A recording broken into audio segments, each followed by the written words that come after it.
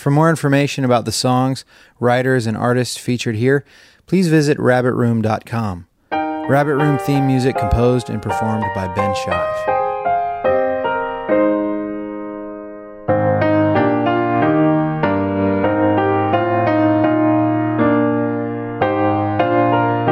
Welcome to the Rabbit Room Podcast. I'm Andrew Peterson, who will be doing his best Alfred Hitchcock impersonation for the remainder of this episode.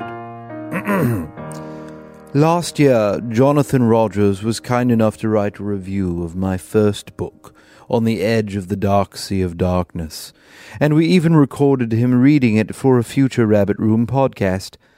It seemed like a good idea at the time, but it never felt quite right for me to post a review of my own book for your listening pleasure, even though, as I'm sure you know, Jonathan's opinion is quite sophisticated and always correct. His literary taste is complex and should be heeded at every turn. In fact, it's probably best if you snap up any book he praises, because it's surely bound to become a valuable classic. Still, I feel silly offering up this incontrovertibly accurate assessment of my story. In just a few days, the second book in the series, North or Be Eaten, will hit the shelves, so in the interest of convincing even one skeptical listener to give this humble tale a shot, I offer this review of Book 1, which is only one extremely intelligent and well-regarded author's opinion on the matter.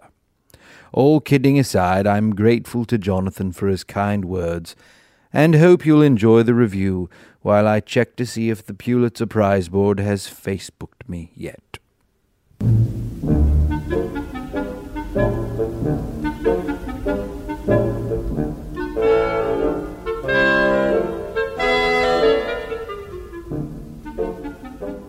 Janner Igby lives in Glipwood, a nothing little village in the land of Scree, on the edge of the dark sea of darkness.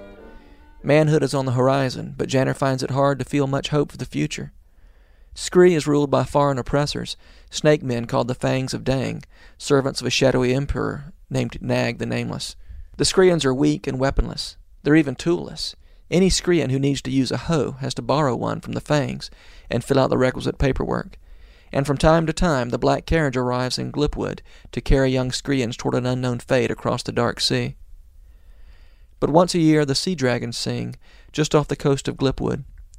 With their song, life reasserts itself in the hearts of Screeans who have long since learned to numb themselves. A middle-aged man named Robespus Nicefellow, who had wasted his life balancing... But once a year the sea dragons sing just off the coast of Glipwood.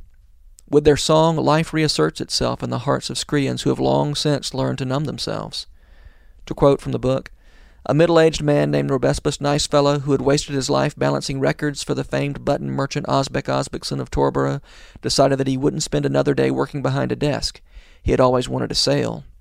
Mr. Alec Broom, who was sitting beside Pherenia Swappleton, proprietor of Pherenia's flower shop, turned to her and whispered that he'd secretly loved her for years. Mayor Blaggus silently swore he'd never again pick his nose. All of the passion and sadness and joy of those who listened wound into one common strand of feeling that was to Janner like homesickness, though he couldn't think why. He was a short walk from the only home he had ever known. A homesickness for a place he has never been, a nostalgia for a happiness he's never experienced. The dragon's song is a moment of otherworldly beauty and hope, of abundant life. There's something very big at stake here. You get the feeling that the Fangs would have a hard time maintaining their grip on Scree if the Screeans heard this song too long or too often. And yet the song does its work on a small and personal scale, too, in the realm of personal dreams, of unspoken crushes, of nose-picking. Such juxtapositions are the stuff of Andrew Peterson's new novel, On the Edge of the Dark Sea of Darkness, Book 1 of the Wingfeather Saga. Here is a world where the everyday, the mundane, is barely adequate to conceal deep longings that point to deeper truths. It is altogether appropriate that Dragon Day is the day when Janner and his younger brother and sister defy the Fangs. It starts out as an accidental defiance, but its effects are profound and irreversible. The plot unspools from there. I won't say much else about the plot, but I will say that the Igby children discover things about themselves, their family, and their fellow villagers that they never imagined. They've always known that their grandfather Podo is a retired pirate, but as they learn, that isn't the half of it. Their mother, an unassuming householder, has a stash of treasure, and the father they've never known, they learn to know him too. Their wildest dreams aren't wild enough. In On the Edge of the Dark Sea of Darkness, Peterson has created a rich, strange, wonder-filled world that somehow manages to be homey at the same time. He has drunk deeply of Tolkien, and yet this is not a derivative book. This book describes a world that is much bigger than the book itself. You get the feeling that Peterson isn't telling all he knows about Ere We Are. That's the name of this world. Not because he's withholding, but because there's so much to tell. In frequent footnotes and asides, he alludes to little details of Skrian life, customs, and history that don't play a part in the story itself, but add depth and texture, giving the impression that this is one of many stories one might tell about this world. You've read tight, precisely structured books in which no sentence is wasted, no action is introduced without its equal and opposite reaction, no minor character is so much as mentioned unless he's going to be significant before it's all over. Those books have their pleasures, but they aren't the pleasures you should expect from this story. This story is wild and overgrown. I mean that as high praise. It has a well-built plot and beautifully drawn characters.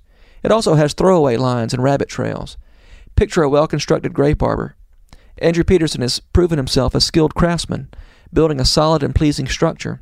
He has also had enough confidence in his art to let the vine grow on the arbor, lush and organic, and not altogether manageable. Life is busting out all over the place in this book, often expressing itself in ludicrous details. The bookstore in Glipwood has a category for books about blacksmithing and/or pie. In the game of handyball, competitors try to score goals without using their feet, even to move. There's a statue outside town of a man enjoying a soup. The reader never finds out why. By dwelling on the ridiculous aspects of the Dark Sea of Darkness, even the title is a little ridiculous, I don't mean to give the impression that it's a ridiculous book. It's a deep, beautiful, satisfying book, and my heart is still full of it. Ironically, the ridiculous touches make this fantasy story feel more real. Experiencing Ere We Are for the first time is a little like experiencing this world for the first time as a child. You're not born knowing what's normal and what's ridiculous, so you're forced to take a lot on faith. A pearl comes from an irritated oyster? Okay, if you say so, but it sounds like you're pulling my leg. And of all the crazy stories ever told about where babies come from, none of them is crazier than the true one. As a reader of On the Edge of the Dark Sea of Darkness, you're thrown into a ridiculous, wonderful world where there's much more than meets the eye. Sort of like what happens when you're coming to this one. You can take it or leave it. For my part, I'll take it.